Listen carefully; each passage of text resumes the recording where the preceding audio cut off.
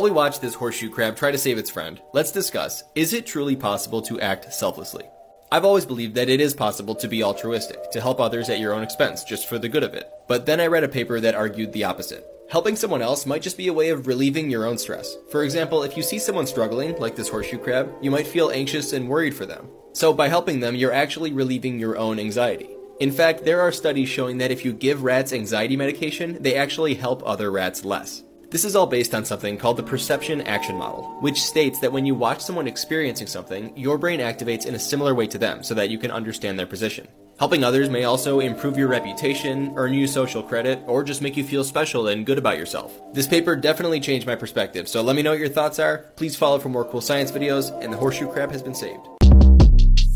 Shortcast Club.